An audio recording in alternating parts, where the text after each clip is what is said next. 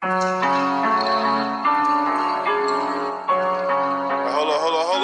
Run down, damn. Hey, bro, don't get that shit on my sheets, bro. Mobbing in the Bentley, smoking moon. Hey. Rocks. Hey. Pocket full of motherfucking blue. Guap. Half an ounce in my Gucci tube. Socks. For the summertime, got a new drop. Trapper slash rapper slash bad bitch snatcher. Hey, come here. Baby mama mad. She said you live like a bachelor. So what? Sold 100 pounds and gave 10% to the pastor. Church. Hello and welcome to season 2 of the Let's Talk Wrestling podcast. As always, I'm your host Kelby Bachman, and the song you just heard is Major featuring Key Glock by Young Dolph, and it is also the walkout song for the next guest on the show, Montorie Bridges. Montorie is a graduate from Altus High School in Oklahoma and was a 3-time state champion. Montorie traveled north to compete at the University of Wyoming, where he earned All-American honors as a freshman. His junior year was interrupted by the pandemic, and he chose not to take his COVID year, a decision that we touch on. Montorie is now an officer with the Altus Police Department and is also a recent CLEAT graduate, which means he is now certified through the state of Oklahoma. Montorie was really candid in this interview, and I think you'll learn a lot from him, so please sit back, relax, and enjoy Montorie Bridges. We're here to celebrate you as a wrestler, but while also highlighting you as a person. And I think what you said was wrestling was something you did. It wasn't your life, or something along those lines where, you didn't take your red shirt year and you were just like, it's kind of done. Yeah. And I appreciate that. Yeah.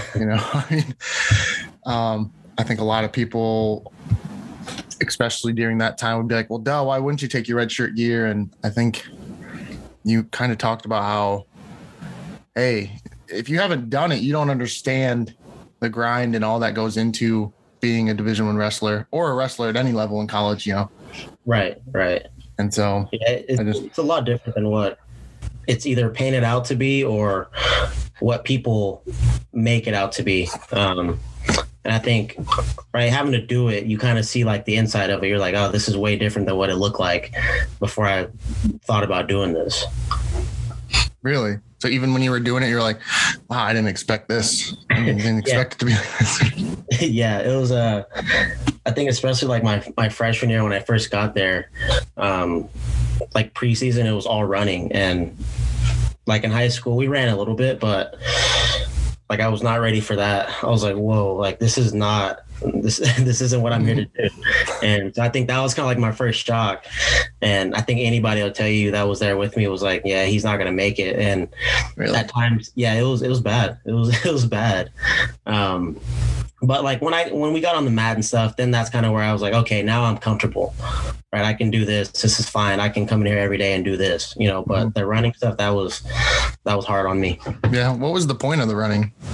I think most of it was kind of just like get our cardio back, kind of burn off some of that fat that we put on over the summer, or, just to get, the bad habits out of our system, the bad food, things like that. Cause then you have to start to recover better. You're like, oh, I can't stay up all night and, hang out and play video games or whatever. I got to get squared away on doing all this stuff so that I can, prioritize my time to recover and, be ready to roll that next day.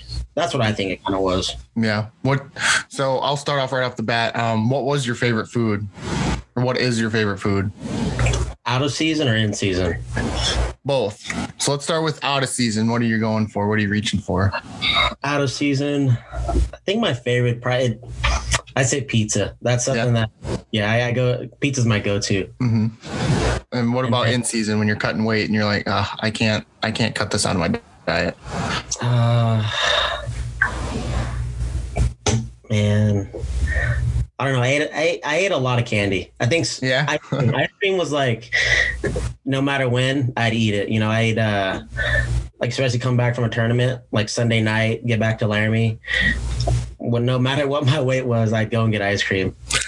Go to Dairy Queen, get ice cream, or I'd go to Walmart and get like a jar of Talenti or Ben and Jerry's, and I eat the whole thing. Yeah.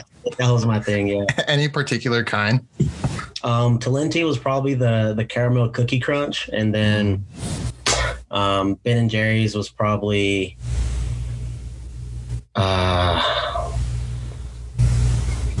No, I don't think there's any specific. I think it's kind of just anything. Yeah. Anything that I was going to put it down. Yeah. And would you eat the whole thing in one sitting? Yeah. Yeah. That was like no question. Like I kind of had to. Yeah. So what led you to Wyoming? And also, what's it like being in Laramie? I've never been out there. And for people who haven't been to Laramie out to see a Cowboys duel, what's it like being there? So being there, it's different, right? It's especially when you're there as like a student athlete or, just so I've gone back a few times like to see people that are still there or just hang around the area for a week or two. It's a lot different from the two aspects. But it's a neat place, right? You're in the mountains, you're 2 hours from Denver. You're right there. You're able to do a lot of outside stuff, right? You can go hiking, fishing, hunting, shooting, anything really. It's cold though. I'll tell people to pack a jacket. Yeah, like my freshman year when I first got there, I would go to class or like go to lift in the morning, and I would wear I call them Jesus sandals, and I wouldn't wear socks. So I'd wear no socks, go to practice, and by the time I get back home or get back to the dorms, there's snow on the ground, and I'm walking around campus sometimes with no socks on. I'm like, my feet are kind of cold. I probably shouldn't wear socks. That. And then now anytime I go anywhere, I bring a jacket just because that's how the weather was in Laramie. 75 at one moment, you go inside, work out for an hour and come back out, it's snowing and 30. So the weather's definitely different, but it's a cool, neat little town. There's a lot of things to do, if you're an outdoorsy person. Like I said, you're pretty close to Denver and Fort Collins, which are really nice places to be. Yeah. Are you an outdoorsy person? I dabble. I like to go shooting. I like to shoot. I'll fish every now and then whenever I can. And then hiking, I'll do it every now and then, but Oklahoma, it's a little bit too hot to do any of that stuff. And we don't really have the mountains to do it. So kind of hard, but shooting, we can do a lot of shooting around here. Yeah. What led you to Laramie and Wyoming, the University of Wyoming in the first place? So I think my main reason for going there was for Tion Ware. I took a visit out there and I had fun on my visit. But, kind of looking at the coaching staff, like Tion was my main reason to go there. Growing up as a kid, seeing him at duels when he was at OU, being at tournaments in Oklahoma, and he's the one that's presenting the awards. It's like a big deal whenever, he, decided to coach there. And like I said, watching him growing up, I remember me and him always argued about this duel that he had against Lehigh, and we always argued on the score. And he's like, you know what, I'm going to show you the video. I have it on video. And so we're watching it in his basement in Laramie. And throughout the video, I see like a group of 5 kids run by, and I'm like, hold on, freeze it. And it happens to be me. No way. Yeah, it's me and like my friends. And, I'm like, that's got to be me. And then 3 seconds go by and my mom walks by. I'm like, yeah, that's my relationship with Tion. Is I've known him for so long, and then when he decides to coach there, it's like no brainer. I've always looked up to him, and why not go wrestle for him? And it all paid off, and I really enjoyed it. Yeah, that's cool. That so it wouldn't have really mattered where he was at. You probably would have went, at least looked where he was at. So he didn't. I wasn't really recruited by any schools that he was at. I mean, like he was at Binghamton. I never had any idea of Binghamton. And then it wasn't until I think it was after Fargo, maybe my sophomore year or junior year, that he signed with them. But I think he was kind of just like the nail in the coffin. Like, okay, yeah, like that's a serious school that I'm going to consider. And, then that's where it went from there. I feel like, did he get...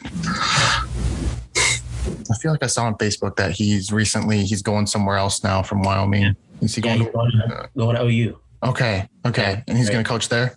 Yeah, coaching back in Norman, back in his stomping grounds. So is he following you now this time? So you left me now. He's like, hey, I gotta come back. That's what it looks like to me, but he would admit that. Yeah, no, probably not. I remember he used to have a tussle with, was it Gallic from Iowa State? Or who? I'm not sure. Because he made the finals, and I'm pretty sure he won it one year.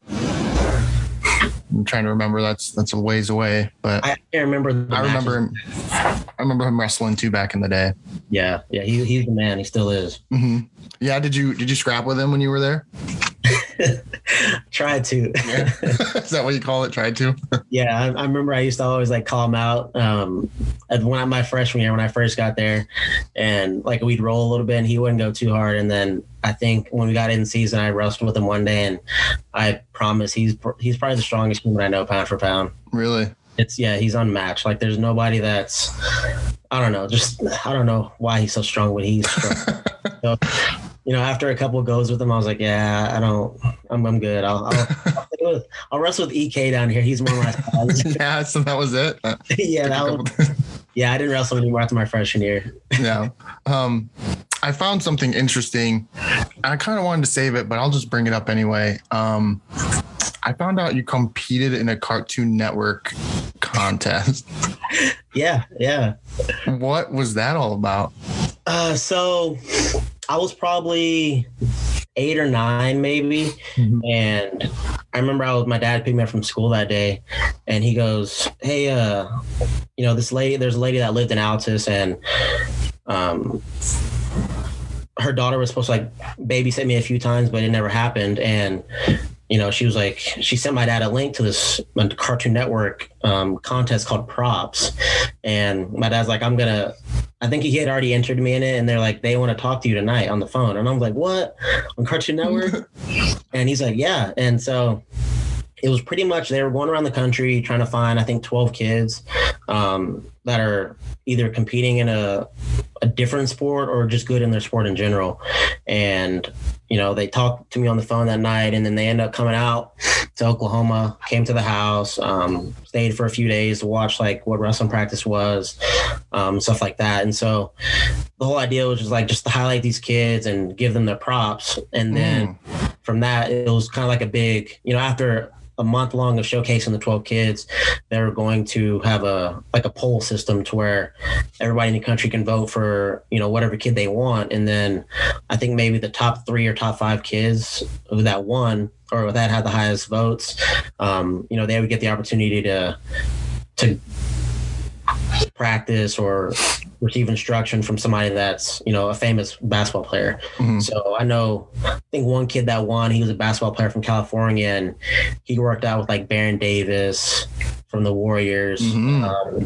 And I think there was 2 twin sisters that played tennis, and I want to say they worked out maybe with Serena or something. It was something along those lines. But yeah, I didn't make the top. I didn't make the cut, but it was still It was still awesome. I remember I tell people all the time, they're like, "No way!" And I was actually down at my grandma's house the other day, and I was looking through some of her old photos, and there's the news clippings from it.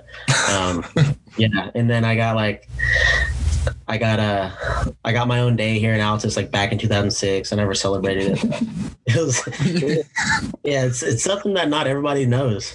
Yeah, it's kind of, I felt like it was kind of random, like out of all the things, Altus, Oklahoma, is that where the whole like audition, if you will, was? Or yeah, it was. Yeah, the Cartoon Network people flew down, they came to the house, got sound bites of me and my videos of my trophies, and I don't know, kind of just my day-to-day stuff really for a couple of days. And it was cool. It was something that I was not expecting. Yeah. Oh, especially like you said, from Altus, Oklahoma. Yeah. Wow. Yeah. So I actually got a proclamation from the mayor back then. So. Really? Yeah, it was awesome. Jeez. Yeah. Next thing you know, there'll just be a statue. I don't know. Hopefully. I mean, yeah. So you had some, basically also what this entails is you had some success early in wrestling. How did you deal with that success at such a young age? I've talked to a couple that have had success, and I'm just curious, how you handle it as you get older and expectations mount because you're so good, so young. So like young age is like elementary, junior high stuff. Mm-hmm. Yeah. So, right. I did have, I think it was, good success at a young age. But I think a lot of it was my obviously my family, my support system, right? They always kept me humbled, never let anything get to my head, which was probably the most important thing.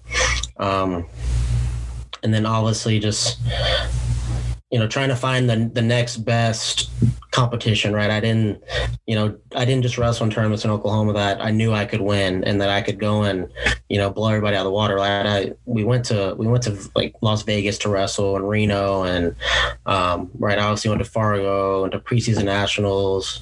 And there's a lot of other tournaments that I wish I would have hit, but, I didn't win those tournaments, right? I'd win Vegas and Reno, but I also lost a lot of those tournaments, right? I didn't win Fargo, lost at Fargo, didn't win preseason national, stuff like that. So I think just the constant, measurement that I had of like, I'm good, but I'm not there yet, and I got a lot of work to do. And then I think a lot of it was, I kind of got overlooked a lot. I think I got overlooked a lot in Oklahoma, or just wrestling wise, because there's people that, I would beat from the state of Oklahoma that were either, fan favorites more than me or just people liked them more. And I think that was kind of one thing that kind of like kept me determined, like to show people, right, what I'm capable of and, what I can actually do versus, just being liked. Right. Mm-hmm.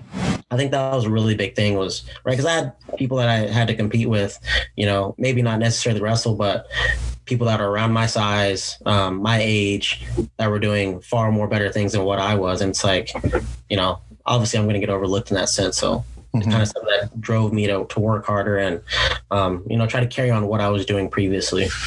Yeah. How did your family keep you humble?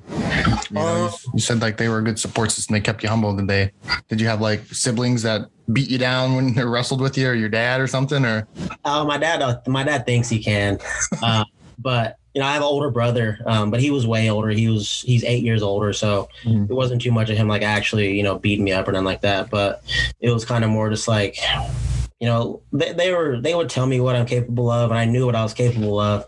But it was kind of just like that. You're still human. You're nothing. Right, you're special to us, but you're nothing special, right? You're a big fish in a big pond. So, there's somebody in every state that's doing what you're doing, if not more. Is kind of the way I kind of looked at it, which is kind of, in my sense, kind of humbled me. But yeah, I mean, and they're just always there, and it's always supportive of, what I wanted to do. What did you want to do? Like as far, I think just like both, as far as wrestling and in life, what did you want to do? So people probably think that like my parents are just, I think everybody thinks like kids that are good at wrestling, their parents are just like these far out, just crazy people that are just wrestle all the time. And my parents weren't. Like, it was kind of the exact opposite. Like, do whatever you want to do, right? But when it's wrestling time, right, focus on wrestling and be 100% bought into it. And that's kind of how it was, right? When I played baseball growing up and played all the way through high school, and it was kind of like the same thing, right? When it's baseball time, we're going to focus on baseball, and you're good to do what you want to do, to a certain standpoint, right? But when we need to do this wrestling stuff, we need to do it. But like I said, they were, big on that, right? Letting me kind of free range, right? I had what I would compare to a lot of people that were, big in the wrestling community. They had very strict parents on, you eat this at a certain time, you work out this many times a day, you're going to go to this tournament, right? I didn't have that. My parents, kind of let me make my own decisions for the most part about, just being a kid. I was a kid. And, I wouldn't change anything. I wouldn't change any of it the way it happened. So I think that was really big in it. It kind of gave me that relaxation, like, oh, I'll work hard for these 3-4 months. And then after this, it's like, I can coast for a little bit, or at least, let off the throttle. Yeah. Well, how did you get your start into wrestling then? Did your brother wrestle? Did your dad, did any of your family wrestle, or how'd that kind of start for you? My dad wrestled in high school, I think just for a couple years. And, after he finished high school, he went to college for a little bit and then joined the Army. And so when we moved back to Oklahoma, we moved back to like Midwest City. So we're just around the Oklahoma City area. And we moved back to Altus, and he started the Little League program here, Altus Bulldog Wrestling Club. And so I think I was probably 3 around that age. And it was a little bit easier for him to just come to work at the city of Altus. And, I was up there at practice with him. It was free daycare. So 3 years old, I was just up there hanging out and, pretty much just started wrestling at that age. And then just caught on from there. Mm-hmm. Yeah, it's a little bit different. Yeah. Yeah, and the rest is history, I guess, as you could say. When did you start to take it pretty seriously? I'd probably say like 6 or 7. Right, that's kind of where I was 6 or 7 years old. That's when I started winning like the Reno stuff and World of Wrestling, like World All-Star Team, Oklahoma Kids State. That's kind of when it kind of dawned on me like, oh, this is fun and this is like, something that I should take serious as far as my brain could handle at that age. But, it's kind of just, seeing what I was doing, it's like, this is fun, right? I can wrestle and I get to travel, right? I'm going to Las Vegas, flying on planes. Like, I should do this. I should continue to do this. Yeah, that's pretty cool, this wrestling thing. You said you did other sports, so you played baseball. Did you do anything else? So I played basketball up until I think maybe 4th grade. That was kind of just something like, oh, I'm going to do it. My friends are doing it. Like, that's what I'm saying. My parents were like, you're not just going to wrestle. You can do whatever you want. And so, I'd go from having basketball practice or a basketball game and then running right upstairs to go on wrestling practice. I played football, growing up all the way until freshman year of high school. And I was just a little bit undersized, And then, like I said, I played baseball all the way through. As long as I wrestled, I played baseball just as well. So. Really? What'd you think of baseball? Apparently you liked it. Yeah. Yeah. That's my favorite sport is baseball. Mm-hmm. Yeah. It's a little bit harder to watch for the people that have never played it, but I love playing it and I love watching it. It's a great sport. Agreed. What do you think of Aaron Judge in 62? That was pretty amazing. Yeah, I'm a Red Sox fan though, so. Oh. I can't give him too much respect. I agree. I love baseball. I love watching it. I love the intricacies of it and how all the little minute details, just like how you can dissect it. It's really fun to me anyway. It's a lot more complex than what's on surface. Like, I can, and I'm not saying I was just some all-star baseball player, but, I can see like, pre-pitch, what the infield's doing, what outfield's doing. It's like, oh, like this is interesting stuff. And, where the person that didn't play upgrown baseball or anything like that had no nature, was like, oh, this is boring. Where's the home run? Where's the pitcher hitting the batter? Like, I want to see. What position did you play? So growing up, I played shortstop and then third base. And then when I got to high school, I played mostly second and then a little bit of left field. Yeah, it was fun. Yeah, was your team good? We were okay. So my senior year, we made regional finals, which was big for us. We're not a big baseball school. But before that, we were 500. But a lot of us, we all grew up together playing baseball together. So out of the 9 guys that played, or, the 20 people that were on the team in high school, 7 of us were on a traveling baseball team growing up. So, nice. I mean, it was kind of like started in 6th grade and we played all the way up until we were seniors. So that was the fun part. Nice. Yeah. And how did you intertwine then baseball with summer wrestling? Did you just not wrestle in the summer? I did a little bit. So what I would usually do after wrestling season was over, like after state tournament, I would start doing baseball practice like the next week. I go to baseball, and then my Coach Williams in high school, he was good about like not putting too much on us guys that were playing other sports. So the guys that were not playing another sport in the spring, like they were kind of like, okay, you're going to practice 3 times a week, as far as freestyle. And then you're going to go to every one of these weekend tournaments. So if we have a tournament in Lawton, you're going to go to that tournament. If there's a tournament in Westmore, you're going to go there. And then obviously, going up to Tulsa for our national team qualifier and Fargo qualifier. But for the guys that were, playing baseball or running track or, whatever, soccer, he was kind of like, come in once or twice a week, kind of just to get refamiliarized with it. And, if you want to go to a tournament on this weekend, if you don't have baseball this weekend, you can come to the tournament. But we always try to go to the we was at Tulsa Union, so we always try to go to the Tulsa Union qualifier, which is pretty much what I would do. So I play baseball from end of wrestling until the end of school, and then go to practice once or twice a week, and then hit the qualifier. And then after that, I would kind of, wrestling was that sole focus, for the last few years of high school. Mm-hmm. Yeah. Was it it seems like it was a nice break. And I think the people I've talked to tend to have had some sort of little break from wrestling. I think that's really beneficial to just decompress from it. Yeah. And then come back. It's huge. I don't think people really, understand how heavy wrestling can be on, especially people that age, right? I'm, 14 to 18, and, I'm having to watch my weight. I'm trying to still have my social life, but wrestling is, especially during wrestling season, right? Because I'm tired. I wake up in the morning, maybe get a workout in the morning, go to school all day, practice hard for, 2-3 hours, and then come home and, my friends are out hanging out somewhere. And I'm like, I really don't want to. I'm tired. I'm beat. So, kind of get that change of pace. It's like, because baseball was fun. That's why I think baseball is so fun for me, because I went from this so serious thing, like, right, I'm trying to make it with wrestling, but, in 2 months I can go play baseball and just like, I'm there to have fun. And I think that was pretty big for everybody that, was serious about wrestling, that kind of got that little break. But then obviously, after baseball season was over, I picked it up a lot. I would go over to Lawton probably 4 or 5 times a week and work out, with the Coach Cook. He was our junior team head coach. So I work out with him pretty frequently during the summers. Mm-hmm. Yeah. Just baseball, you said, it is fun. I just enjoy even watching the pros. Like someone will hit a base hit and they'll run to first base and they'll just be, chatting with the first baseman like they're buddies. And it's like, this is great. Like, that's how I thought. Yeah. And it's just so different from wrestling. Like I'm out there trying to take something from this guy, and it's like, baseball is whatever. Hit the ball, base, run around the base, go sit in the dugout. So. How good were you at baseball?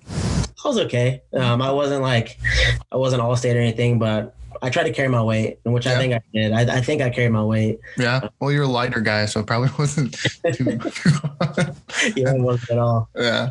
Oh, cool. So now it's shifting to like the high school scene in Oklahoma. It's pretty tough down there.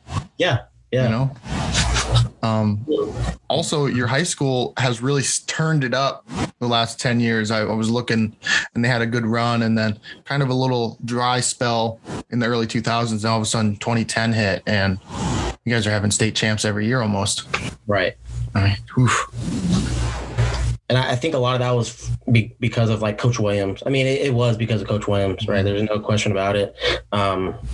When he left, I think they were at 15 or 16 district championships in a row, maybe. Wow. Like it was just every year. Like dual state was an expected thing. Like we're gonna be at dual state and we're gonna have to wrestle somebody tough, right? Because there's usually us. Collinsville is always a staple. Coweta started to come on the end of my high school career, and then even Duncan and Lawton Mac. So we would always win our district the first.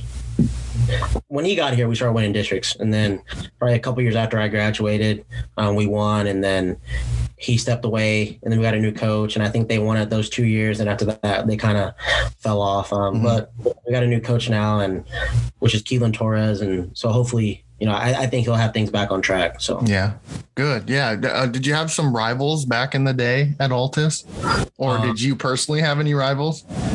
Yeah, there's a couple people that I wrestled all the time. Christian Moody, he wrestled at OU. He was a 25-pounder. I wrestled him probably 4 or 5 times. And I think I was 0-4, 0-5. but it was like, the first time we wrestled, he beat me down. And then after that, I kind of started to close the gap, but I could never close it enough to, beat him. He beat me at state my freshman year in the semis, and then he beat me at state my sophomore year in the final. So, I didn't really like him at all. I wouldn't either. I didn't like it because after freshman year, we were both on the junior dual team, and just somehow magically he was my roommate. And it was really hard. Yeah. It was hard. He's a great guy.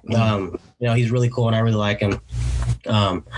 But then I had to wrestle him the following year. But after that summer to wrestling together, it was always like, obviously when we're on the mat, we're going to compete against each other and I'm going to try to beat him. He's going to try to beat me. But it was more of that, like, off the mat, there's that mutual respect between the two of us. I wrestled him.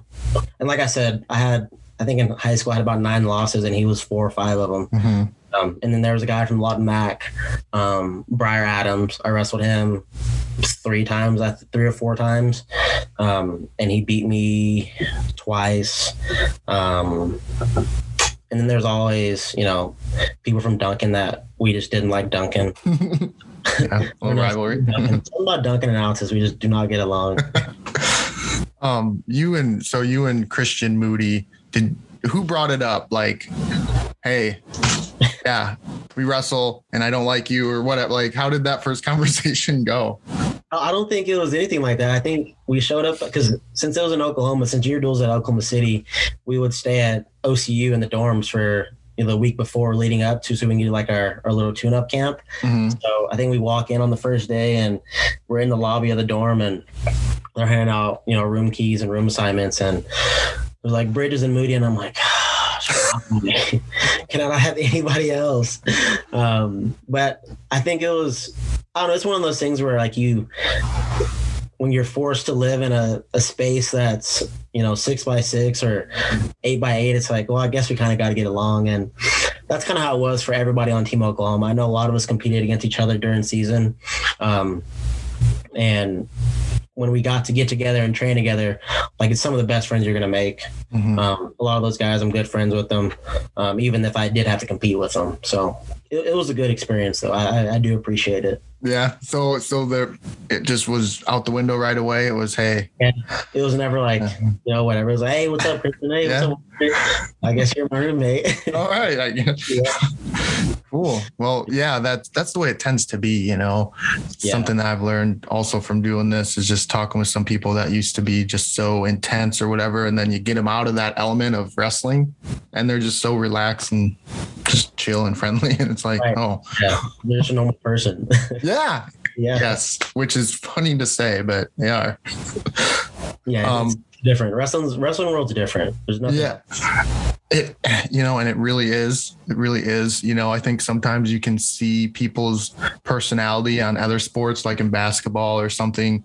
You see players kind of joking around while they're playing, and in football, you see them kind of smiling and stuff. Right. I hardly ever see a wrestler like smile or ease up or show a little personality. They're always just so intense. Yeah, it's a different sport. It is. There's really no words to describe it, honestly. Were you intense or were you kind of laid back?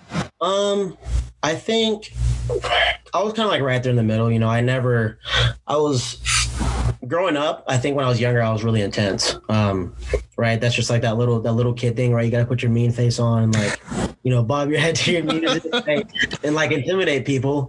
But I think as I got older and especially in college, it was kind of like I performed better when I was relaxed, when I had no worries, when I wasn't, getting my heart rate up and trying to intimidate people, which I stopped doing that probably when I was in, middle school. But the fact that if you learn to just, take care of business, right? You don't have to be all tensed up and, so angry looking all the time. Like things are going to go better, which is kind of the way it played out for me. When I just learned to relax, I wrestled a lot better and I felt a lot better, which was big for me.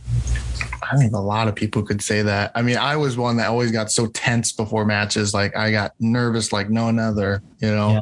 Did you?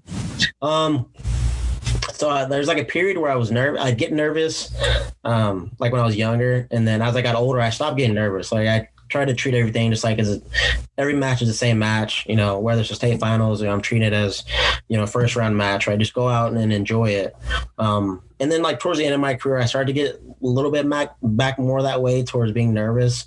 And I don't know, it's just maybe because of the position I set myself up in, as far as like knowing that like my name has something behind it now that people are looking to beat me, right? Versus my freshman year, like I was a nobody. And so it was really easy. I'd be joking around before, right? And just go out there and just wrestle and having fun and enjoy it.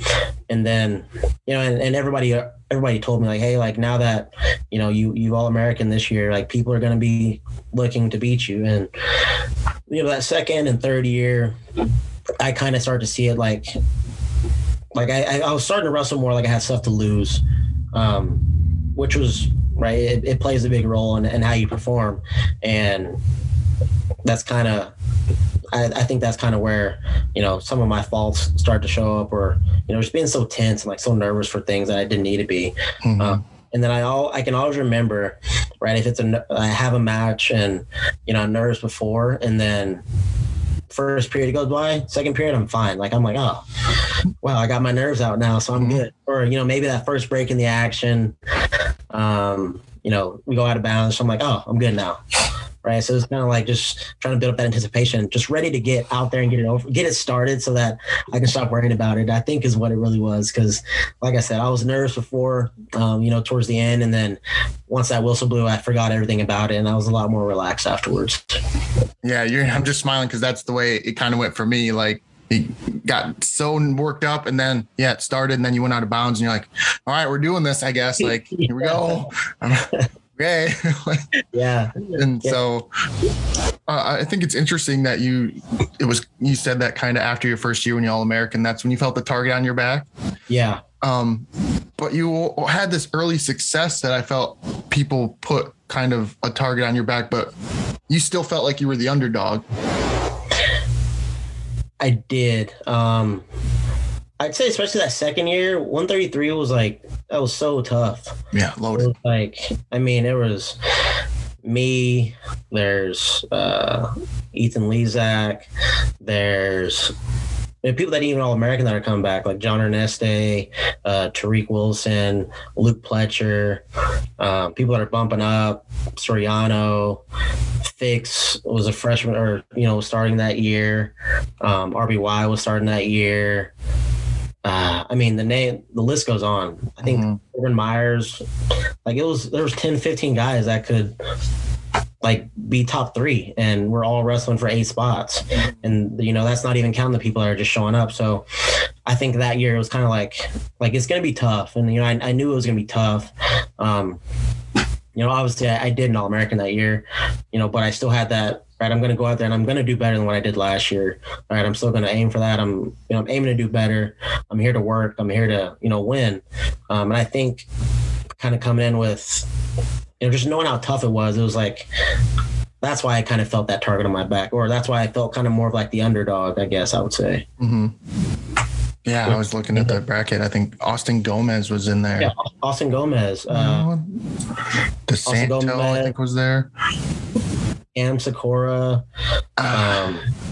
DeSanto. Jack Mueller. Jack Mueller was there. I think he was at 33 that year. Really? And then he dropped down? I think he went down that year to 25, but those guys that I didn't even name, like Gomez and Sakura, and the list goes on. Gross was there that year. He was, out with injuries, but it's just like, how much tougher can this weight get? It has always traditionally been one of the toughest weights. Right. And, to get on the podium even once is just a feat I think a lot of people wish they could say. Right. Did that sink in, like your first time when you All-American, you win your blood round, and like, does it hit you then, or do you still realize like, man, I'm an All-American? I still do that. I still do that, like, oh wow, I did All-American that year. But no, it was I don't really know how to put it. It was like a different experience. Like I remember the match, like I can almost recall it without watching it. Like, this happened at this time, this happened at this time, right? I can recall everything that happened. And then it's just like it was overwhelming when it happened. It was like, wow, I did what I've been aiming to do for the last, 10 years, 15 years. I remember always wanting to wrestle on Saturday at the NCAA tournament, and then when I was, I think either going in my freshman year of high school, I went to the NCAA tournament in Oklahoma City in 2014. Or no, I was already in high school, but 2014 in Oklahoma City, and I was like, I want to be wrestling on Saturday. And winning my blood round match that night, I was like, I get to wrestle on Saturday. That's everybody's goal. And the fact that I achieved one of my goals, it's like that's what I did it for. That's why I did it. And I didn't make it where I wanted to be, but I made it in a sense, right? Mm-hmm. That's kind of how I started to look at it. Yeah, because it is bittersweet.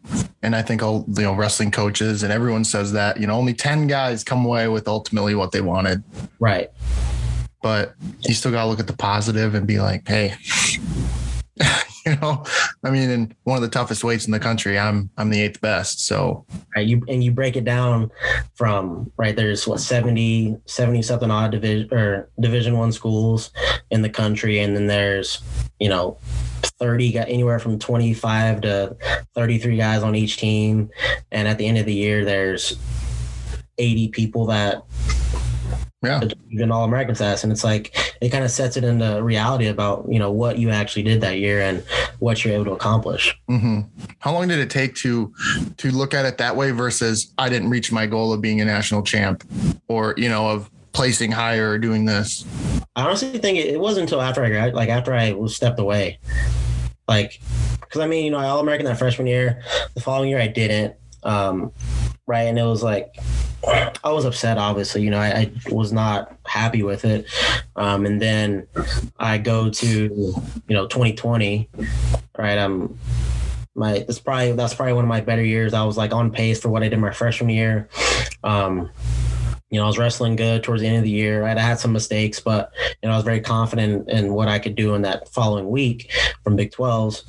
And then, no more wrestling tournament. And it was like, I sat down for it, and it wasn't even immediately after 2020. It was like probably 2021, 2022.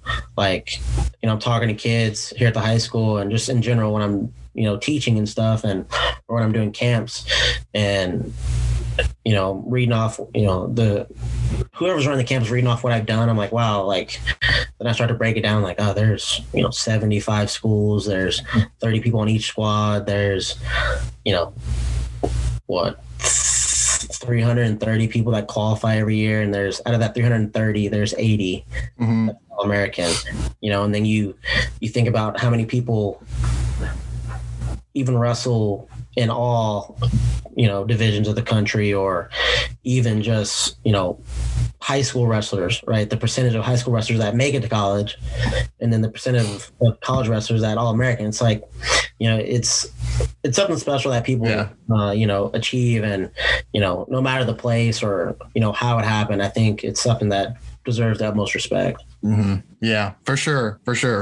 And you kind of touched on something I was going to ask you about is the COVID season, because you were one who was there who, the season got cut short I guess there was no tournament, I should say. And how did you find out? How did I find out? Yeah, that there was not going to be a tournament. So I think the night, so we had Big 12s in Tulsa. And I knew it had started floating around a little bit. I think when we landed in Tulsa, I was sitting in the hotel room and I started seeing tweets about it. And then right when we got there was a guy, I think he might've been patient 2 or something that had COVID and was in Tulsa or had landed back in Oklahoma, maybe from Oklahoma City or something. And I'm like, oh, dang. Oh, well, we got a week and a half, 2 weeks left of season. It'll be done with. And so we go through Big 12s, fly back. And I think we're in our first cycle. So we usually did 3-day cycle with a day off, something of that nature. And I think we're on our off day and you start seeing, the night before I started seeing, NHL NHL is going to cancel their season, postpone the remainder of their season. And then you see, whatever other sports are doing. I think NBA did it, and then they went to the bubble.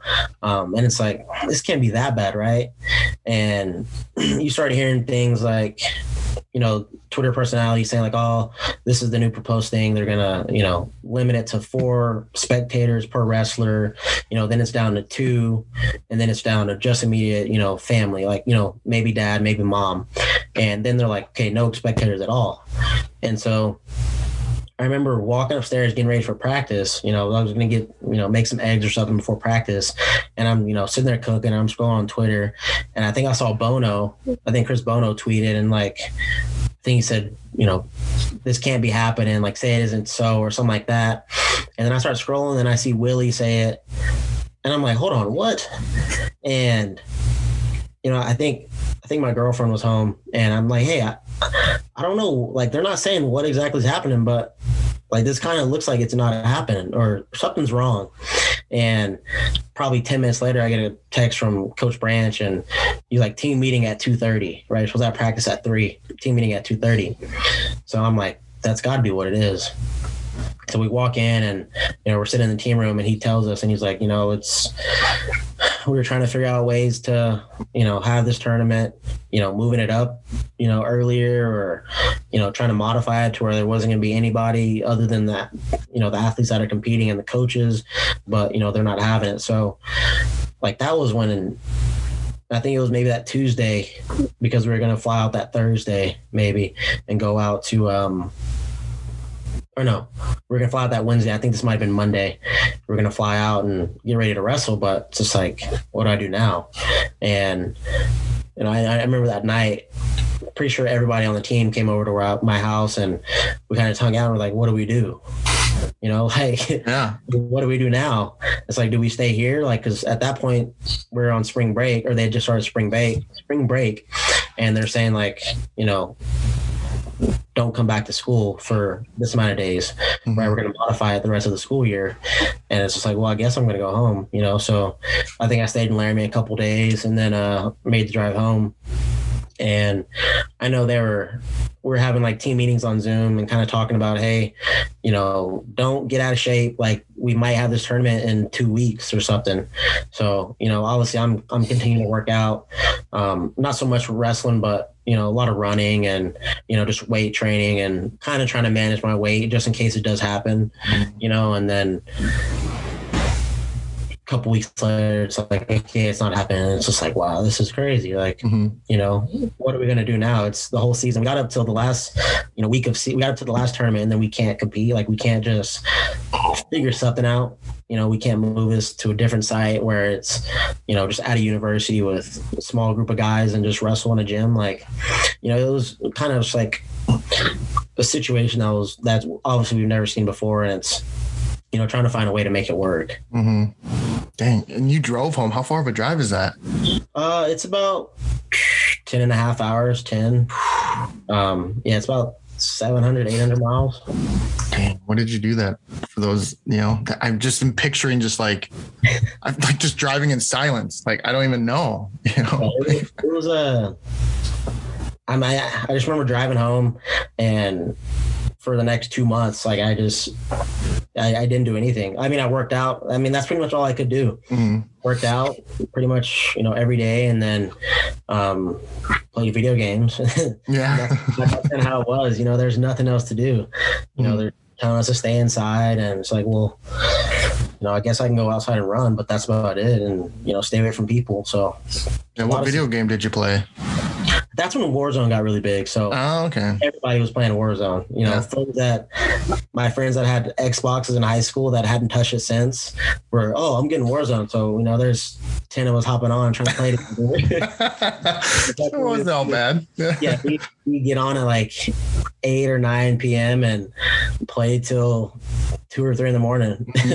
And then I'd go to bed, wake up, work out, and do it all over again. So that was my life for like 60 days. That was a lot of people's lives for a while. And then that ended up being the last, like those Big 12s, like that was the last time you wrestled. Right. Yeah, it was. did you envision that that's the way? Not obviously you couldn't envision that how it was going to end, but when that tournament didn't happen and afterwards, when did you realize like, hey, I don't think I'm going to take my redshirt year? So it had been something that was like kind of in my mind, like just like an idea of like, like this is before COVID was even, It was kind of just like, I'm in this year's school, like what should I do? Where my focus starting to lean towards. And then once it happened, right, it wasn't just like all of a sudden like, oh, not wrestling next year, right? This was thought of for a long time.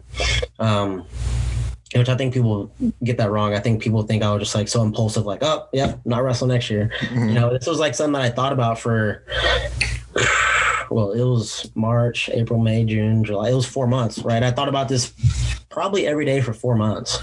And, right, it was just like, that day I was like, okay, and I talked to some people about, what my decision might be and,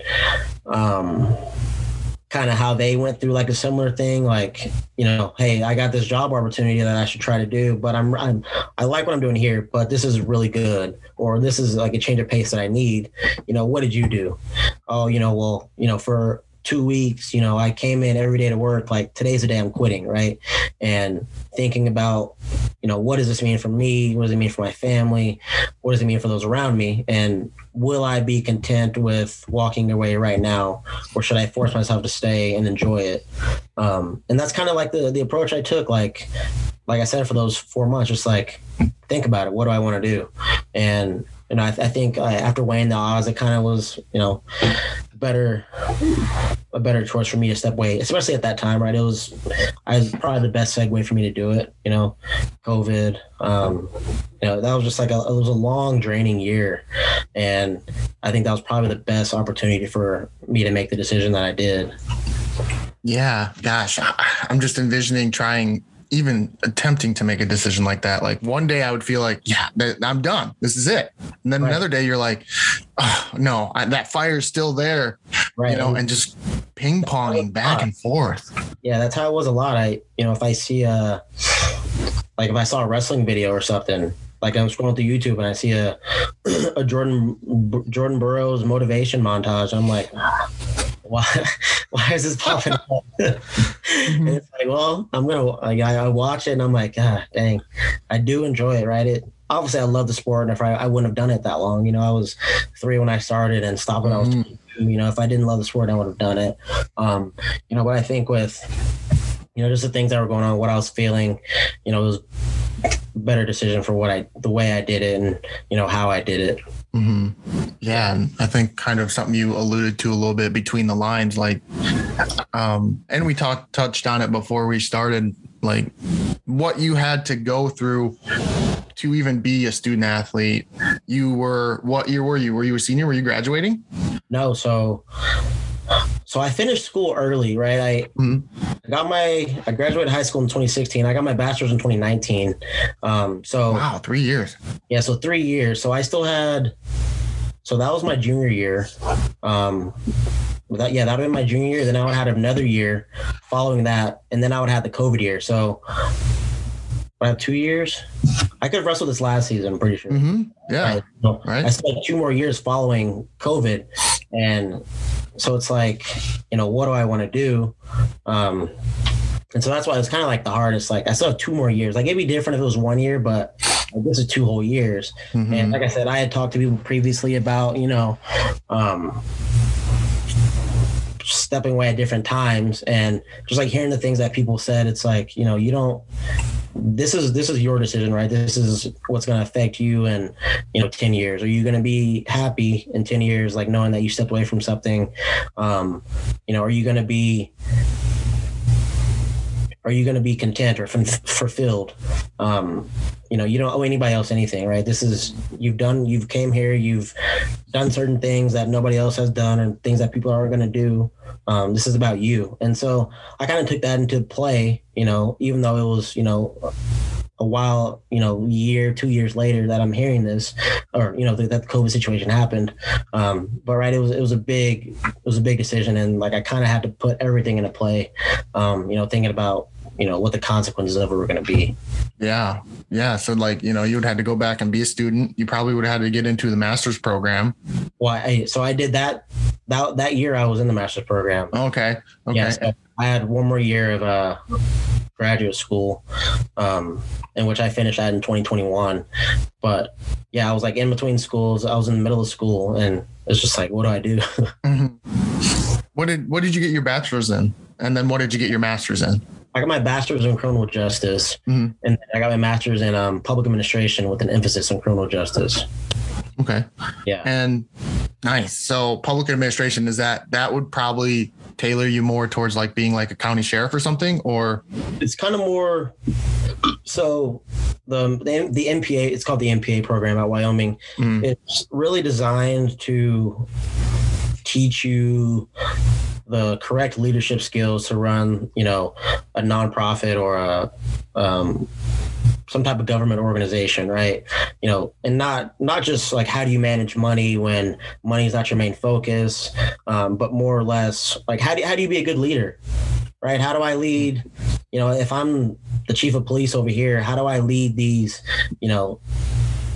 70, 100 guys under me in the right direction, right? How do I be, a leader yet still a person that understands, right? I'm not some robot up here, right? I have to be able to, right, treat you like a human, right, and treat you how I'd want to be treated, but yet run a successful organization. That's kind of what I tell people when people ask what an MPA is. That's kind of what it was, right? It was learning organizational management, and a lot of leadership stuff. Mm-hmm. So are you a police officer now? I am. Oh, cool. Yeah. Did that weigh a little bit and why you went to Wyoming? Because they have a criminal justice program? Not really. Like, when did you figure out you wanted to be a police officer? So it's been a long time. Yeah. like I said, my dad, or I didn't say it. My dad he's been in law enforcement for 19, 20 years. Wow. Okay. So, I mean, there's not a day that I don't remember him, being he works at the sheriff's office. There's not a day that I don't remember him being, working at the sheriff's office.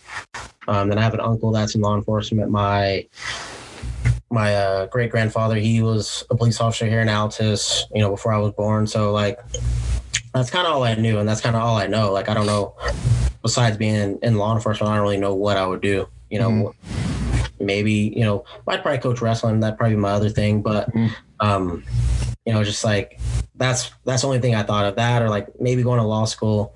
Not too big on that, but yeah, I don't really like, I just can't sit inside. I like to move around. Yeah. A couple things that pop into my head about police officers. Do they just drive around sometimes and just hang out, I guess, looking for something that might be going wrong, Because I see them, you watch them just drive around sometimes, like, what are you doing? Mm-hmm. Yeah, it kind of depends on the department and kind of what how self-initiated that person is, mm-hmm. right? So from any department anywhere in the country, you'll find the people that are there to collect a paycheck, right? Yeah. 5, go home, come back, do it the next day. Mm-hmm. But then, those people that are there, like, that are chasing stuff, like, I'm here to do good work.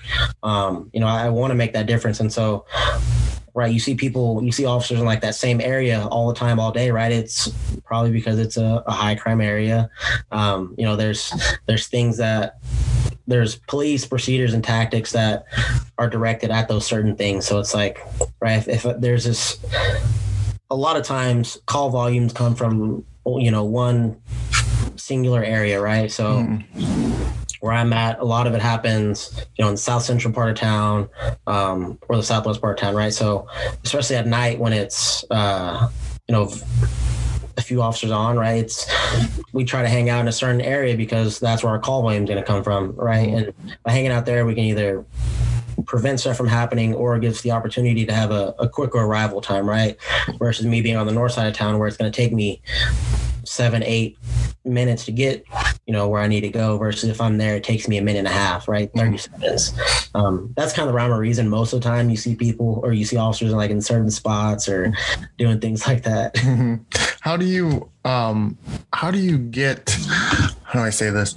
Most of the time when you think of a police officer, they're like this big some mostly, maybe bald, burly guy who looks like he's just going to tackle you, and then here comes you, who's a little bit smaller, 135 pounds, and they're like, oh, but little do they know, you can take them down. But, do you get kind of like that sideways look like, kind of small, or, what no, are you doing? I really haven't.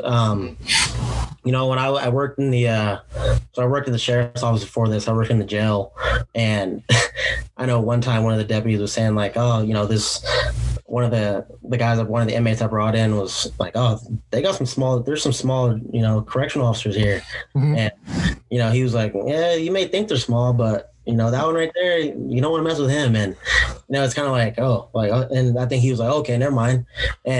But I think a lot of it is just like the way you carry yourself, right? Obviously I'm smaller stature, and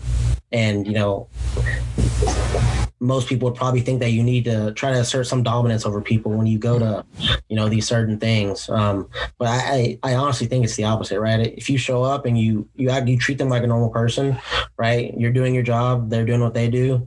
You treat them like a normal person with the respect, and it's just like, a lot of it tends to go a lot better than what people think, right? I haven't had any issues, with anything really. Anything of that nature. So, hopefully it continues to go that way. Yeah. But like I said, I'm very confident in what I'm capable of and what I need to be. But until I need to act like that, I'm not going to show it. I'm not going to go out and try to make a spectacle of myself. Like, oh, I can do this and that. But, I'd rather, they call it like verbal judo, right? Being able to talk to people and right. There's been a lot of situations where people have, been wound up and, very angry. And it's just like, you talk to them in a calm, normal voice, like, hey, like, man, why are you acting like this? Like, I'm an adult, you're an adult. Let's talk like normal adults. And then they're just like, oh all right. It works a lot. It really does. Yeah. And not trying to compare the two. But I worked in customer service for a while, and I'd get a really upset customer. And so, yes, talking to them and also kind of like even just apologizing that like this is the situation. And obviously you're not going to be like, well, I'm sorry you're in this situation, sir. But, that just that just really calmed them down. Like, wow, okay. Someone said they're sorry. Okay. All right. Let's take care of business. A lot of time that's all anybody ever wants is to be told like, oh, you were right. Sure. Sorry. You're right. Yeah. You don't want to have to do that all the time, but right. That's what it takes. And that's how you get, the good outcomes most of the time. Yeah. Yeah. How much does that uniform weigh?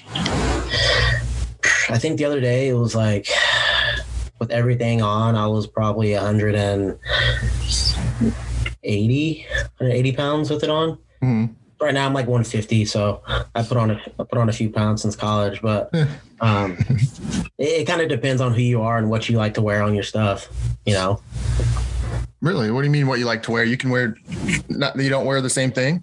Right. So everybody is kind of like different. You kind of pick and choose your equipment, right? You can, people carry 4 magazines. Some people carry 2. People carry a taser. Some people don't. Some people carry a baton. Others won't. Things like that. And, ounces make pounds and pounds make gains. So, the less you can carry with still being effective, the better. Yeah. I feel like this kind of intertwines with wrestling in terms of, police officers have to find a work-life balance. Mm-hmm. And with wrestling, you kind of had to find your work-life balances too. Right. Wrestling being your work. How has that kind of been? Because you can probably work all night. Obviously, police officers are on 24/7. No days off. Right. So how do you kind of balance that a little bit at this point? It's still very similar to wrestling for me. Go to work, 10-hour, 8-hour shift, 10-hour shift, whatever it is. But a lot of it is like just being able to decompress. Like in college, my thing was like video games. I'd go work out, get out of practice about 6:30, go get some food, do a little bit of homework. And then, the last few hours of my night, I'm going to play video games because that's something that relaxes me. Mm-hmm. Just like in a way, it's like a different world, right? Like this is reality and this is virtual reality.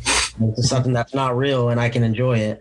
That's kind of, I think, and not even just in law enforcement, I think it's kind of anybody's, profession in life. Like, you got to have a life outside of what you do for work. It makes it a lot easier to go in and enjoy what you do. If you're all day thinking about, right, if I'm a mathematician, right, and I'm just at work, pound out 8 hours of numbers, then I go home and, pound out another 4, that's 12 hours of my day just doing numbers. Right? That's 4 on top of when I'm not getting paid for it. Right. So, the more times you can find hobbies to do other things, or, just like I said, decompress, like working out. That's kind of, I like to work out, it's try to do something every day. So, and it kind of puts you in that different mindset. Right. And, just as long as people can find something like that, life goes a lot easier. Yeah. And also another thing that I thought of that makes them kind of similar is we talked about it. You can be intense during the match, but then off the mat, you can be calm, cool, collected, friends with, moody. When you're a police officer, you have to be a little intense, but when you're off duty, you can relax a little bit, kind of separating the two worlds, if you will. Right. Yeah. I think that's the biggest part. And with burnout in any type of profession, right, being able to separate the two and, right, have that fine line to say, right now I'm this, and 8 hours are going to be this, and then leave it alone, right? Unless it's like a dire need or, a necessity, right? Yeah. And then, sometimes there's just going to be a time where you take something home with you, right? Unfortunately, whatever that might be. And that's always tough, trying to, you're going to carry things probably for the rest of your life that you didn't expect to carry. Right. Unfortunately. Yeah. It's a special field of work. Yeah. Yes. Because on the flip side, you'll also carry some good things for the rest of your life that you probably didn't expect to carry. Exactly. So, and just like with wrestling, there's state champions that you're going to carry. Hey, I'm a 2-time state champ. I'm an All-American. But then there's also those other, I didn't win it 4 times. Right. I didn't All-American more. So, yeah, there's those, there's always those things or those like losses that are going to eat at you. And it's just like, you're going to think about them all the time. Right? And like coaching high school kids, coaching high school kids is the toughest thing because social media right now, it's everywhere, right? And so, if they want to get under your skin, they will. They'll find stuff. They'll find your old matches, and they will show you. And it's like, I can't do anything about it, right? It happened, and I wasn't thinking about it for the last 2 years, and then little Johnny over here wants to bring it up, and I'm just like, put your phone away. They'll do that to you. So they'll be like, hey, coach, check out this match I found. Yeah, it's I think it's kind of like the relationship I built with the kids, because these kids that are in high school right now, I've been around them for a while. So during the summers, I do camps still, and then I would always do camps when I was in college, and I always did one here. And so I meet these kids when they were, 6th graders, and so now they're like freshmen and freshmen, sophomore, juniors, and it's like it's almost like more of like a friendship rather than a coach, right? One FaceTimes me all the time, and like I appreciate that we're that close that you can FaceTime me, but don't FaceTime me. Like I don't answer any FaceTime, just random FaceTime. You need to text me first and say, hey, are you busy? But that's kind of like the relationship it's been. And, I know they don't mean it's kind of like what I would probably do with my friends back in high school. Yeah. Right? If one of them had something embarrassing happen, right, I'm going to bring it up every now and then, like, oh, you remember that? And so I think that's kind of what they're looking at me as, is like, yeah, I'm their coach every now and then, but, he's somebody that I can talk to about real stuff and somebody that I can joke and kid with. Yeah, because you have been through quite a bit, or you've been through adversity, you know, as everyone deals with, and never know what path is the right path. So it's always good to ask many people as you can, get as much opinions as you can. Right. And that adversity, it's hard, but I think a lot of times it's needed, obviously, right? It's needed in order to grow and, kind of get to where you want to get to in the long run. Can you pinpoint one point of adversity that, that you really struggled with that you look back on? I'd say when I was coming into my second year, 2018, 2019, like that was like a really tough year. My record wasn't as good. I think I was 31-10. I just had like a lot of like rough stuff going on, like nothing like personal wise, right? But it was just like I wasn't performing the way I wanted to, and like I lost like some questionable matches that I shouldn't have, and like you get to that point where like it's almost like a breaking point that you get to, right? And I hadn't told anybody about it until one of my buddies got married last month or in August, and I don't know why, but they made everybody go around like, oh, give your, the time that you and Branson were, Branson meant something to you, but a special moment that you and Branson had, right? And and I don't think anybody knew this other than me and Branson, and I don't even know if he remembered it, but I lost to Nebraska at home, and like it just hurt. I don't know. All my losses hurt, but this one like really hurt. And like Branson was that person that was there for me, and I told him, and like I told everybody, I was like, yeah, nobody sees me cry, like I don't shed tears, but I think that was like the first time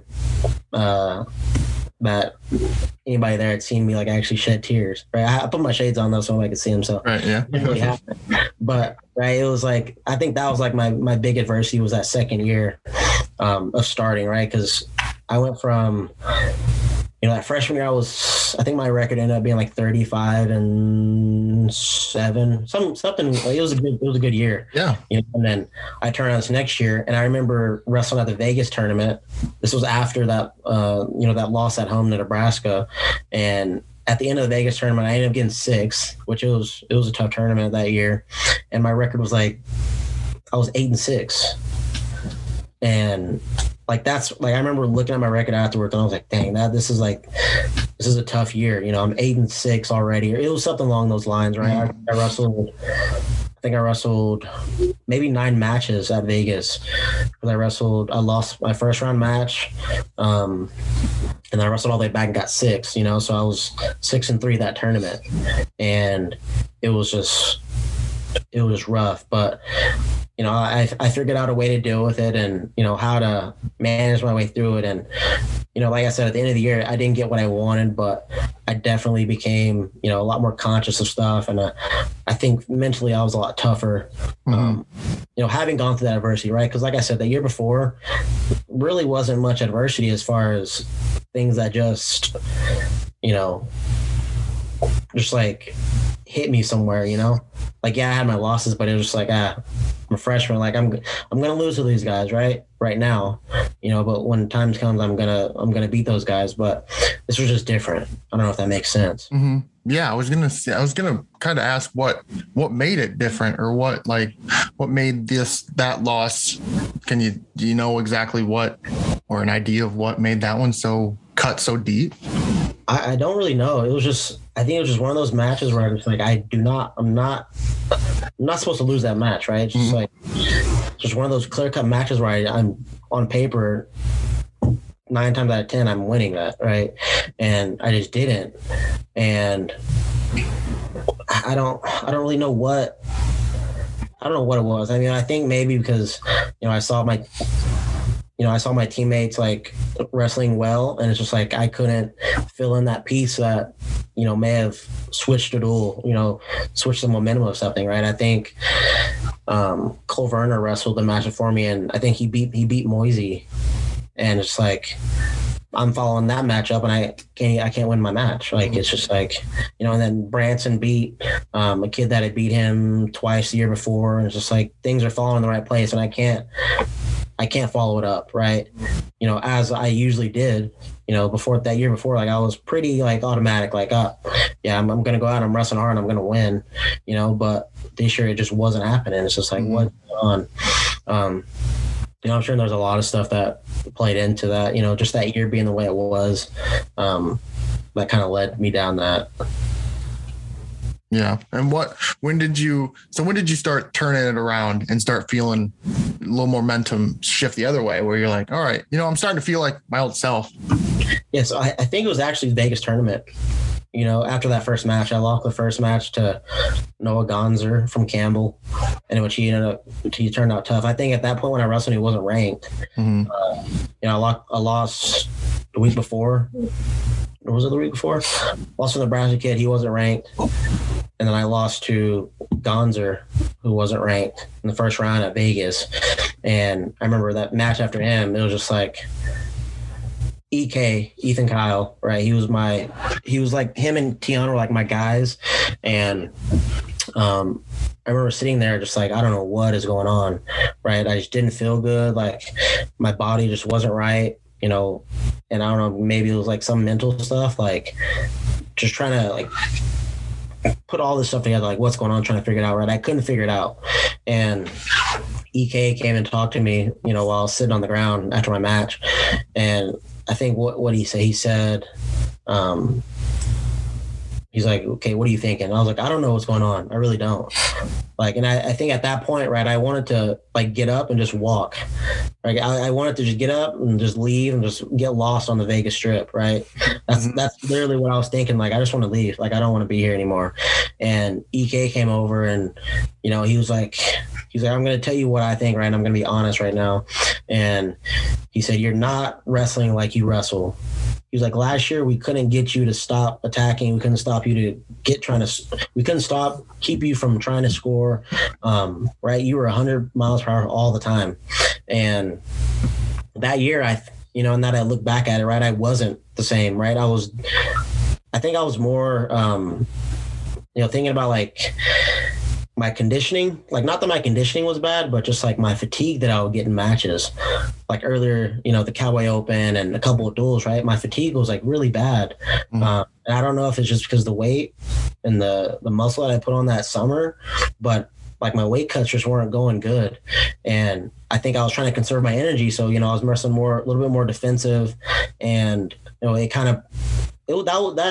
me wrestling defensive kind of played into people's games, right? Like, the year before, it's like, you're not going to outscore me, or, if you're going to beat me, right, the score is going to be 15-20, mm-hmm. right?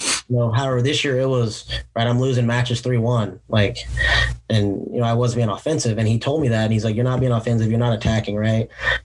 Last year you're like a dog on a bone, right? You're not doing that. And so, I was like, okay, yeah, that kind of makes sense. Right. And so next match, I wrestled like how I had been wrestling, right? And it was just go, go, go. And I think I got a tech fall, and then I think I majored another kid, and then majored another kid that same night. And I was okay, now I feel better. And then the next day I wrestled Pletcher that day, lost to Pletcher in overtime. Was it overtime? Yeah, it was overtime. All my matches with him were close though. So kind of like, it's kind of what I expected. And then I wrestled John Erneste and lost to him. But it was like, I felt better.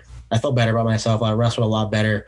I was kind of there more like I was going out and taking something, right? Rather than sitting back and letting them come to me.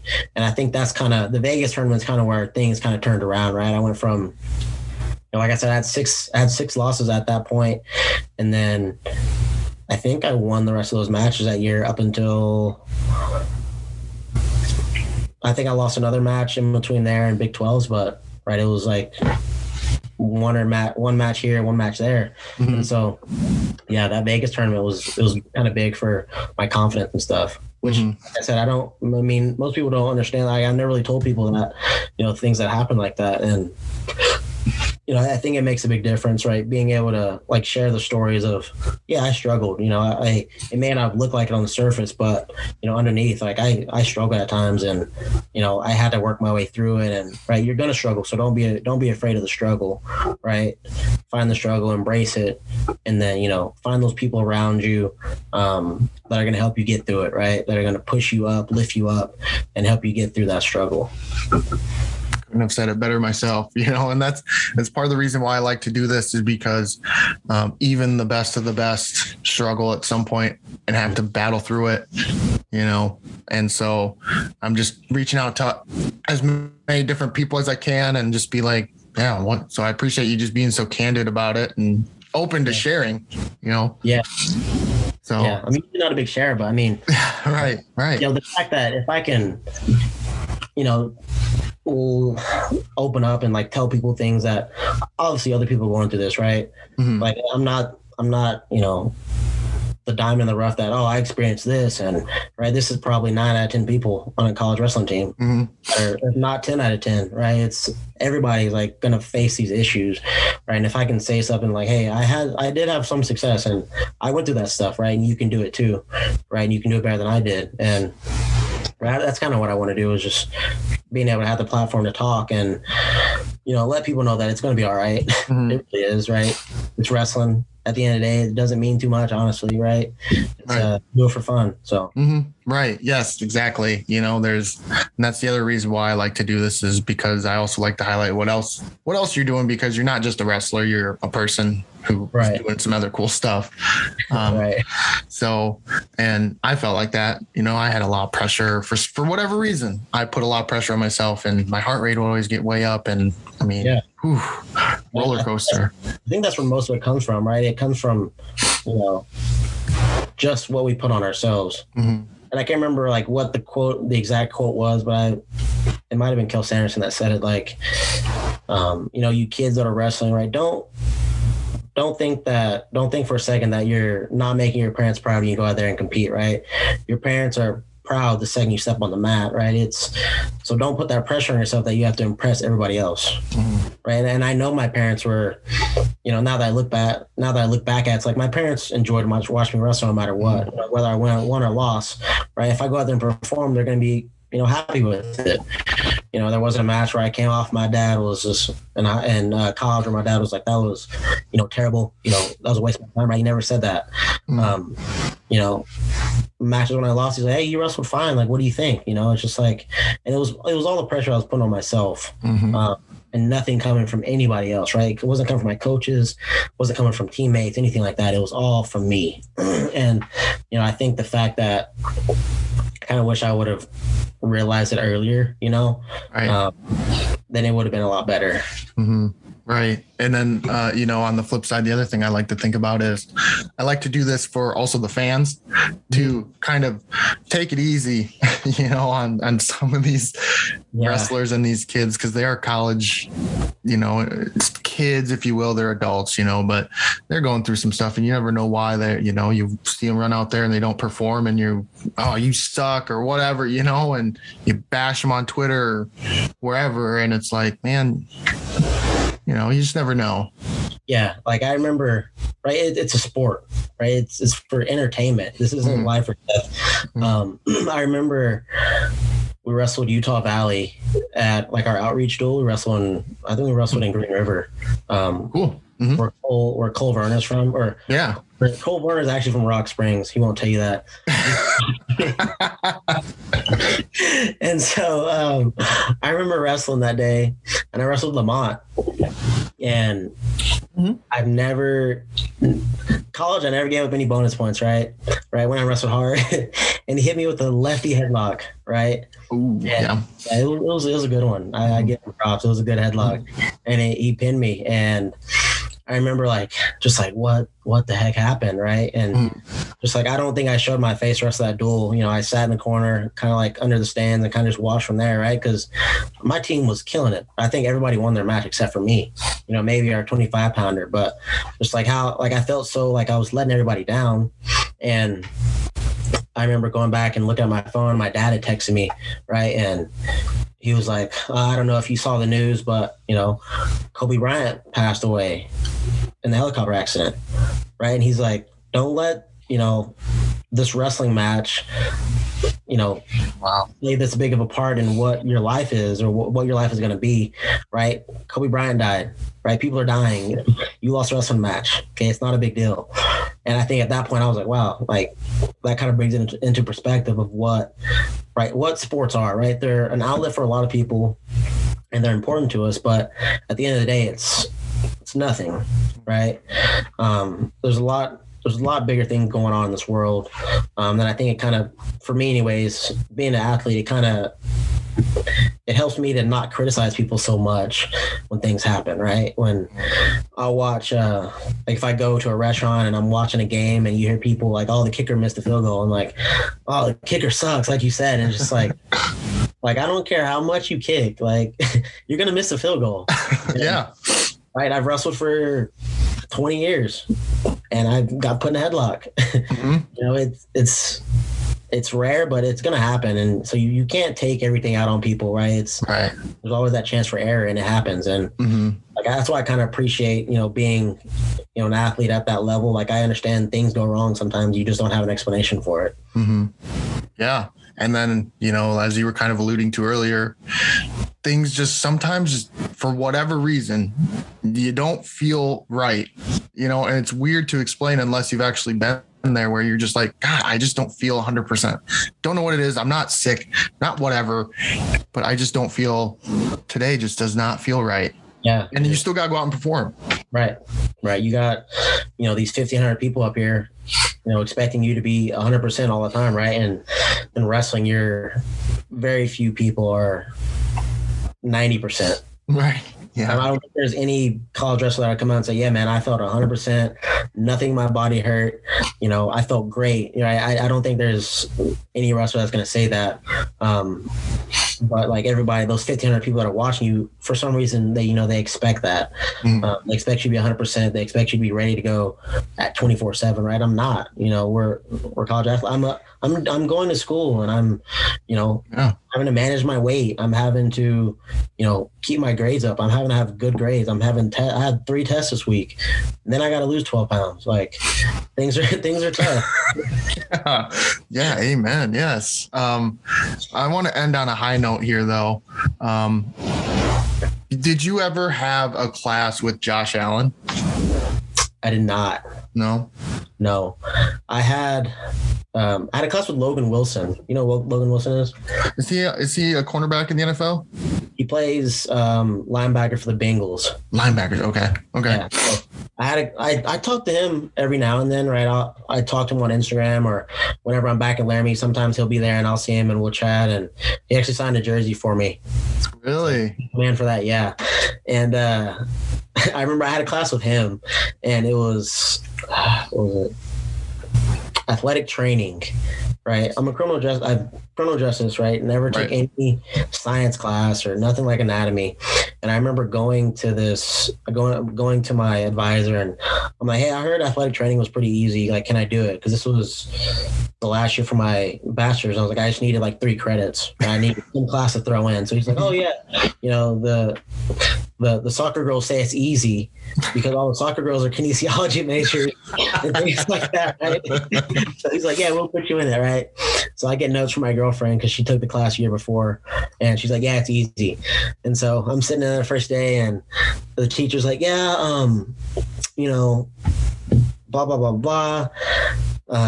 If you haven't taken anatomy, you probably should have taken anatomy before this. Cause I honestly thought it was going to like go in there, learn how to tape an ankle, learn how to tape a wrist. And it was like nothing like that. And he was in that class, but like, I didn't make it past that day. I went to the teacher and I was like, hey, like I wrestle, in winters, like our big, competition times, so we'll be gone a lot. Like, what is your policy on stuff? And she's like, oh, like, yeah, I work with you guys. I was the athletic trainer for University of Maryland wrestling, so I know how it gets. And then she said something along the lines of, did you take anatomy? And I was like, no, this is like I didn't take a science class in college other than like, I think it was current issues in biology or something like that. And she's like, oh, I don't know why they put you guys in these classes and you haven't even taken anatomy. Mm-hmm. And at that point I was like, yeah, I'm probably not going to stay in this class. I think I left that classroom, immediately went to the athletic building, academics, and I was like, yeah, can I go ahead and change it? Like, that class is gonna be really hard, and what I really don't want to do this winter, so let me find something else. What else did you take? For that semester, I took Man, I think I took a gangs class maybe that semester, and then some type of community corrections class. A gangs class? Yeah, gangs. Yeah.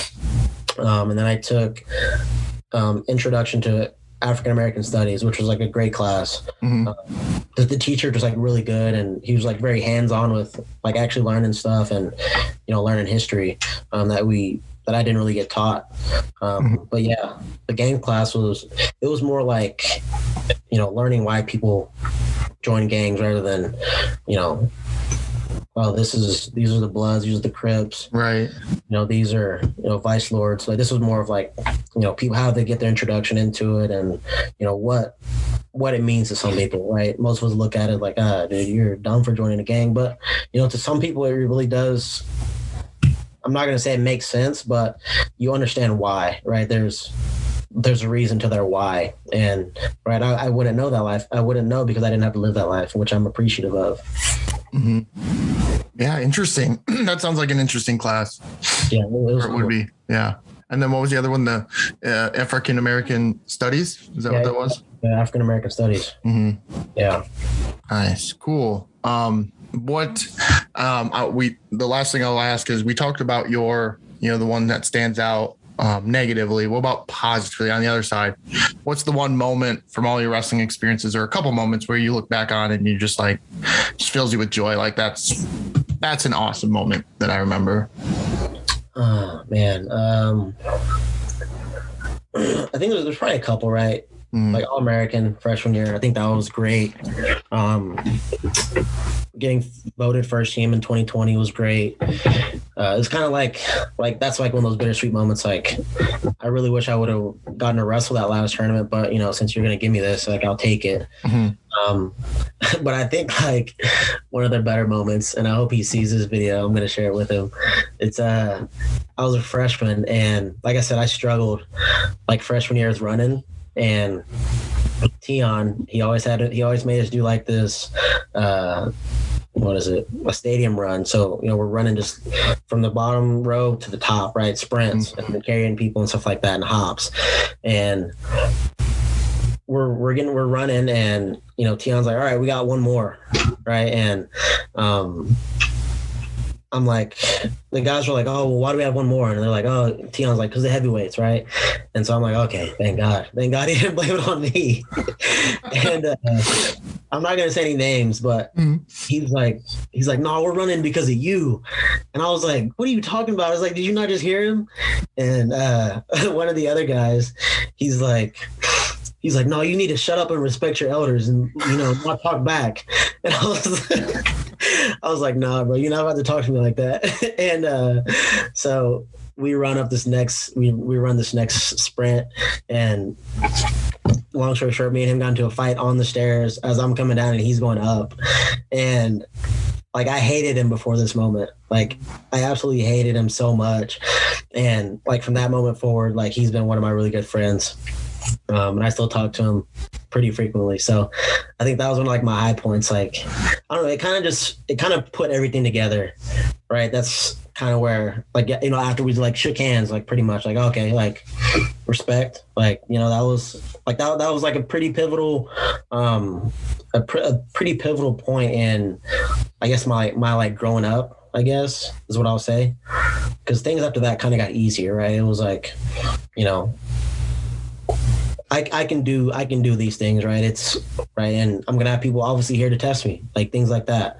It's like, I know how to manage my way through it and get through it. And like I said, at that moment, it kind of brought us together almost, I remember afterwards, like, it was like, shake hands and like, help one another up off the ground or something like that. Right. So yeah, that was a big moment. Yeah. Kind of what you said was test, and maybe they meant it like that or not, but in a way it kind of ended up being like that. And you respectfully, responded, you weren't an asshole, right. You were respectful, but you held your ground and you're like, right. Yeah, I'm a littler guy, but hey, you're not going to just treat me like that.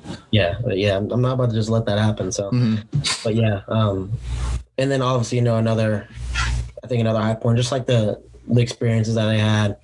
But not very many people, right, move that far from home, like freshman year. Like people, I was telling people like, hey, like, or people like asking, oh, where are you going to go to school? I'm like, oh, I'm going to Wyoming. And they're like, why are you going so far? Like, why don't you go to like OU or OSU? And it's like, well, I didn't have the opportunity to. So, this is the next closest place to where I can go. So, and I'm going to go there. Right. And the life experiences that I got, right, having to live on my own for 5 years, 11 hours away from family. And not being able to have like that safety blanket of my parents, down the street. And then just the friends I made, right? Like all those, I never would have guessed that I'd have all those friends still, that I talk to, that I'm in group chats with, that I see, more regularly than what I would expect. Mm-hmm. Those guys are my brothers, Archie Colgan, he's doing his MMA thing. Bryce Meredith, right? He was my workout partner for, the 2 years we were together, and I can't be more grateful for it. Like I said, Branson Ashworth, he was, kind of took care of we all lived together, me, him, Bryce, and Saul. He was one of Bryce's friends from Cheyenne, but he kind of like kept our house together and took care of our house. He was the parent of the house. Mm-hmm. And then obviously, like I said, Saul, and then Chaz Pulse, and like those guys, they mean a lot to me. And, I'm very appreciative of the friendship that I got, by going there. And like I said, I would not have expected to have that outlook when I got done. So, and then obviously, like, the relationship I had with my coaches, Tian and EK, and, everybody else that was there. Mm-hmm.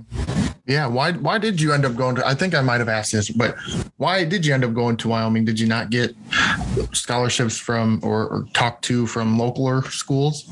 So, right. I didn't get talked to by OSU, or not that I know of, right? I've heard people say like, oh yeah, I recruited him, but I never heard anything about it. Mm-hmm.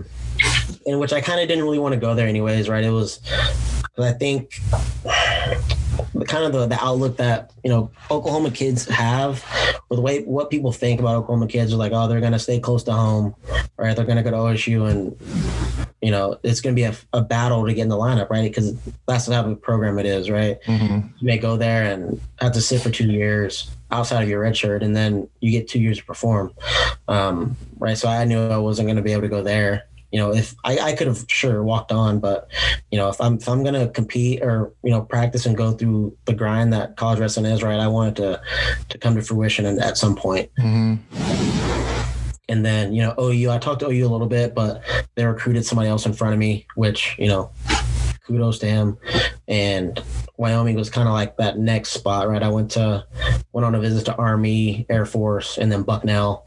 And then I had an offer from North Carolina, and Wyoming I went because of Tian, like I said, and then it in the end, it kind of made sense, for the time. Mm-hmm. Yeah. And what was it about Wyoming? You said it's in the mountains. Like, how is Laramie? I've never been there. So the town's about 30,000 with students, I think, 32. Okay. So it's not big at all. Mm-hmm. But, you get people from everywhere, right? I had teammates from New York, Sam Egan, he's from Rochester. I got teammates from California, teammates from Idaho, teammates from Texas, right? Teammates from Florida. I got people from everywhere. Like, yeah, it's like everybody will come to Wyoming, right? And football players, basketball players, people that run track, soccer, right? Everybody's from everywhere, right? So it's a good melting pot, right? You get exposed to a lot of different stuff. So that's kind of the way I summarize it, right? There's a little bit of everything in Laramie. And like I said, the town's pretty small, but it's small enough to where most everybody, but it's big enough to where you don't see the same person every day on your walk to campus, right? Mm-hmm. But you see everybody, and you see a lot of different things. But like I said, it's cold, right? If I had to describe it with one word, it's gonna be cold and it's snowy. It's you gotta be ready for the snow. So. Mm-hmm. and I drove a Mustang, a rear wheel drive Mustang for 5 years. Tell you how many times I got that thing stuck, and had to have random people with a truck and, throw a rope on my axle and drag me out. Mm-hmm. I mean, that's the type of people that are in me though. So I think that Yeah. kind of puts into perspective, like you're trading off the weather or you're getting good people. So. Yeah. Did you get a lot of snow growing up in Oklahoma? I mean, I assume not, but no, we would get snow probably once a year, maybe. And it was usually either Thanksgiving or Christmas or around the New Year's time. Yeah. And it would close down school for like a week. Getting like an inch or two of snow. Like if it's Wednesday and it snows, we're not going to school the rest of the week, and we might get Monday out. Whereas when I was in Laramie for 5 years, we got out of school one time. And there's multiple times where I remember snow walking through, to get to facilities with snow to my knees. And I'm like, gosh, why am I doing this? Like, it's really worth it. Yeah. Did you get like the whole get up? Like, did you get a face mask, ski goggles, like gloves? I mean, were you just... So for the longest, all I had was like a face mask. Like I wouldn't, like I said, when I first got there, I'd wear like... So it wasn't really like super cold. It was the wind that makes it cold. So I could walk to class in, sweatpants and a sweatshirt and a hat and be fine if it's, 15 degrees, as long as the wind's not blowing. But the second the wind starts blowing, that's when bad things happen. Mm-hmm. But yeah, like I never really got gloves, and if I did, I lost them the week. Face mask. I had a couple that I would wear every now and then, but I was kind of just there, just walking through the elements. Yeah. All right. Well, we'll wrap up here. I appreciate you taking some time to chat with me here about your experience and your candid answers and even what you're doing now. It's awesome that you're going into law enforcement. Most of the normal wrestlers don't, get the opportunity to share what they've been through. And most of the normal wrestlers have been through some special things. And not to say that, the elite don't deserve, their platform, but right. The normal people, right. They go through some special things. And, the fact that, you take your time to go out and take the time out of your day to put this podcast on, I think it's great. And, it's something that I hope a lot of people start seeing it and, you reach out and get in touch with a lot of people with this. Foes on the Mercedes, that's major. Whole gang going crazy, that's major. Millions on the table, that's major. I turn dirt into diamonds, that's major. Thanks again for listening to this episode of the Let's Talk Wrestling podcast. Special thanks to my guest Montorie Bridges for taking the time to sit down and chat with me. Cover art created and designed by Kristen Gill. Please feel free to rate, comment, and subscribe to this podcast. You can also check me out on Twitter, Instagram, Snapchat, and my brand new Facebook page to hear more of my content. I also have a new website you can visit at www.letstalkwrestlingpodcast.my.canva.site. And as always, be sure to tune in to hear the next guest of the Let's Talk Wrestling podcast. Take care, and we will see you next time. That's major. Foes on the Mercedes, that's major. Whole gang going crazy, that's major. Millions on the table, that's major. I turn dirt into diamonds, that's major.